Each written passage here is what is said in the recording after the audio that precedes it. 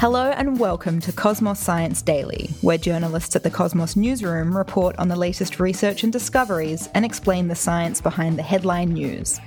Today's newsroom journalist and science graduate specialising in genetics, immunology and citizen science, Emma Perfetto, is talking to us about octopus death spirals.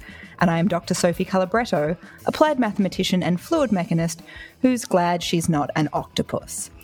So, in some octopus species, both the males and females die soon after mating. In males, this occurs a few months afterwards, and in females, the death spiral starts after she lays a clutch of eggs.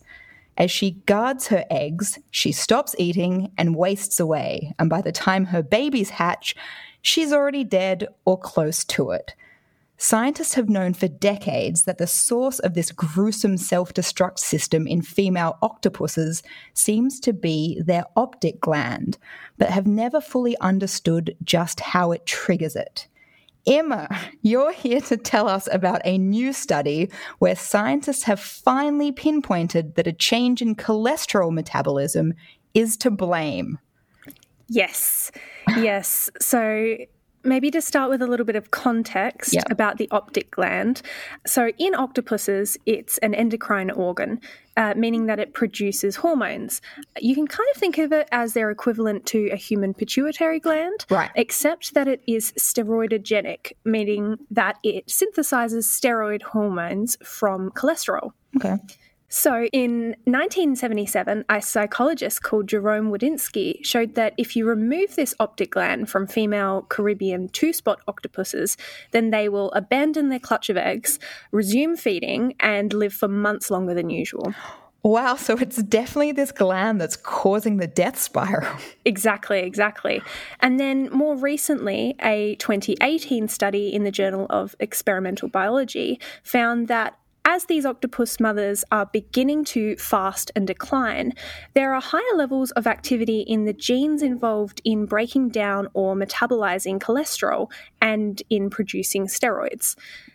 So the authors of that study, Zhiyang Wang, who is an assistant professor of psychology and biology at the University of Washington, and Clifton Ragsdale, a professor of neurobiology at the University of Chicago, wanted to further build on that in this study by looking at the chemicals produced by the optic gland after reproduction.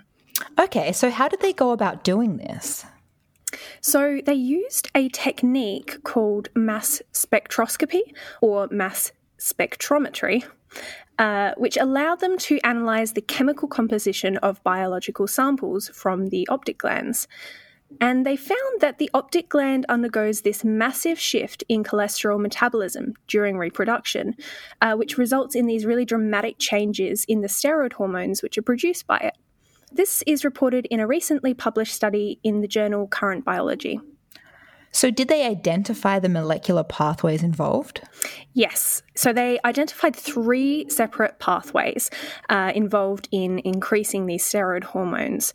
One of these pathways produces pregnenolone and progesterone, which are steroids commonly associated with pregnancy and known in other animals to sort of support reproduction. Yeah. Another produces maternal cholestinoids, which are intermediate components for making bile acids. That's a component of a fluid produced by the liver called bile.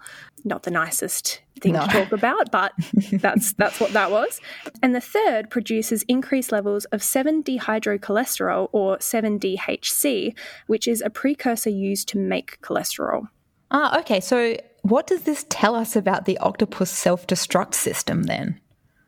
So that last one in particular is quite interesting because elevated levels of this 7-DHC are actually toxic in humans and are a hallmark of a genetic disorder called Smith-Lemli-Opitz syndrome, in which children suffer from severe developmental and behavioural consequences, including repetitive self-injury. Whoa.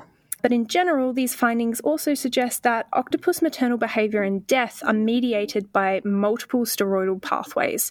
So the disruption of the cholesterol production process is just one step in the female octopus's self-destruct sequence that will then signal more and more changes downstream, which will ultimately sort of lead to their tragic demise. Right. But Wang actually plans to study the optic lens in a new animal model going forward. So this will be in the lesser Pacific striped octopus, which doesn't actually self-destruct after breeding. So it'll be interesting to sort of look for clues as to how it sort of avoids this horrible death spiral.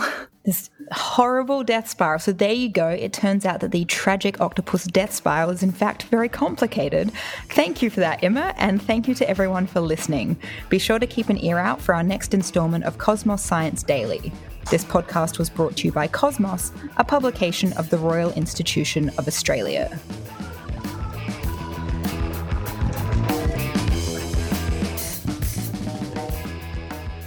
From Listener and Cosmos Magazine comes Science Explained, a new weekly podcast answering all of life's questions, big and small, in just 10 minutes. Download the Listener app now and listen for free. Listener.